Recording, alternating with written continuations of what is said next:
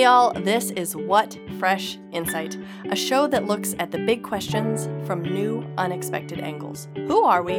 What is really going on? And how do we bring good into this mundane, sublime, spiritual, and sometimes silly world of ours? I'm Sarah Bariza, a writer and musician. This January, I have seen a lot of different friends do something that they call dry January, or describe themselves as sober curious. A dry January just means that you're not drinking alcohol during the month of January. And when I hear people talk about being sober curious, they mean not that they want to give up alcohol entirely, but that they want to re-examine the part that alcohol plays in their diet and in their lifestyle. So all this conversation reminded me of a book that I read last summer called The Addiction Inoculation. It's by Jessica Lahey. And this is a book about preventing substance abuse in kids and young adults. And I learned something that wasn't just a new insight into alcohol and children, but completely different than what I had thought. Not just a little shift, but complete opposite of what I had thought about alcohol and young people. So here is the backstory to this insight. I grew up in a teetotaling household where there just wasn't alcohol at all. And not just no alcohol, but alcohol was seen as a moral evil. So people who drank alcohol, it was like, well, they're not Christians and they shouldn't be doing that because it's bad. So I would occasionally see alcohol like in a movie, and I had a couple relatives that I'd see, on a vacation who would drink alcohol. But by and large, alcohol was not something that I was really exposed to, and it was not just not in my house, but just not in my life. It wasn't in my friends' lives. It wasn't in their families' lives. Not completely off my radar, but basically not something that I really thought about much. And that continued when I was in college. I went to a religious school where alcohol was completely forbidden. In fact, I had, 3 different roommates get kicked out for drinking alcohol. And so the result of all of this is that I didn't start drinking alcohol until I was in graduate school. So there's like my background.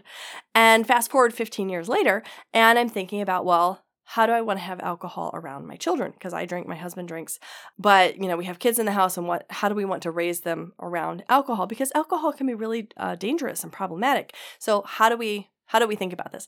Now, there's my childhood, but since then, I had always thought, well, we probably should, give middle school kids taste of alcohol, and probably if it's legal in our state for parents to give adolescents alcohol, probably I would guess like kids should have like a half a glass of wine at Sunday dinner or at a celebration, and this should be normal, and alcohol should be part of the conversation, and alcohol shouldn't be something special or set aside. It shouldn't be turned into this mystical other thing. It should just be part of their everyday life, and they should be exposed to it. And certainly before college, kids should find out, how does their body respond to alcohol, and because, we don't want them to binge at parties and have bad things happen to them or do bad things to other people.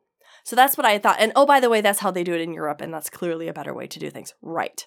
So that's what I thought.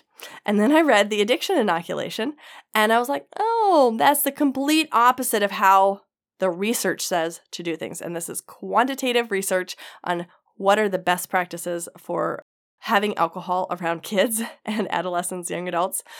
Turns out, I was completely wrong. And sure, maybe that's how they do things in Europe, but rates of alcoholism are huge in Europe, and rates of binge drinking are huge in Europe. And, I'm sure there are nuances to that statement there.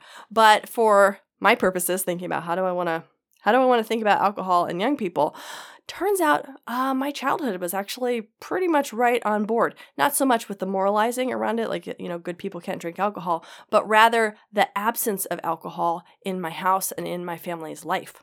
What Jessica Lahey says, based on a substantial amount of research on young people and alcohol, what should be happening is that households shouldn't have alcohol in them. Young people should not be given access to alcohol. Alcohol should not be part of a conversation as in, oh, you're going to college, you're going to end up binge drinking, here's how to mitigate things. Or, oh, you're going to go to college, and even though you're 18, you're going to start drinking, and here's how to handle things. Actually, it should be an expectation of like, well, this isn't going to be part of your life until your body is fully grown. And some of this is a social thing, but some of this is also literally like brain science, not getting brains addicted to things when they are young, because our bodies change. And a 25-year-old brain is different from a 15-year-old brain. So when I think about having a liquor cabinet, well, what Lahey says is, according to the research, you shouldn't have liquor in your house because of the proximity, because of the normalizing, because it's easy to drink a little bit and not have people notice that it's gone. So instead, parents, if they're going to drink, should have single serve containers. If there's going to be a party, there's alcohol for the party, and then the alcohol isn't in the house.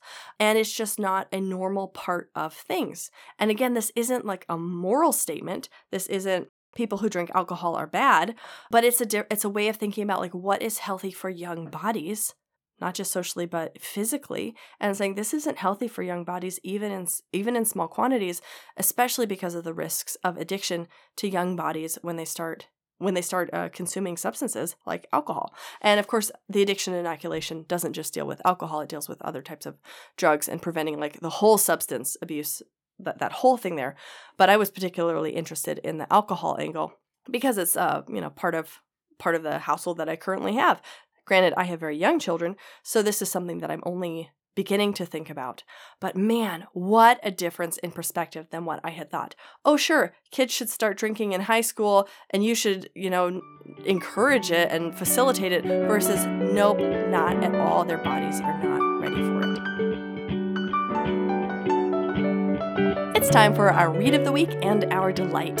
So here's our read. Snow on Snow on Snow by Cheryl Chapman, with the paintings by Synthia St. James. We are in the midst of snowpocalypse in St. Louis, and so I was thinking of this lovely picture book. It has these really graphic, brightly colored, chunky paintings of this little boy and his dog, and they're going sledding, and there's some friends, and then the dog wanders away, and they lose the dog, and then they find the dog at the end. It's really beautiful, it's engaging, and the text has this great rhythmic feel. A really lovely book for little kids, especially when you're dealing with a lot of snow like we are here in St. Louis. And our delight. So today makes my third time to make this cobbler recipe, and I just have to share it with you because it is the easiest thing. I will link to a recipe that I wrote up in an Instagram post, but you kind of don't even need a recipe. You put fruit in a pie plate. I do frozen berries and apples. You put a couple spoonfuls of sugar on it, a spoonful of flour or cornstarch, maybe a sprinkle of salt, maybe a sprinkle of cinnamon. If you want to, you don't have to. You mix it all up. You crumble up a little bit of prepared pie crust over the top, and then you pour in half a stick of butter.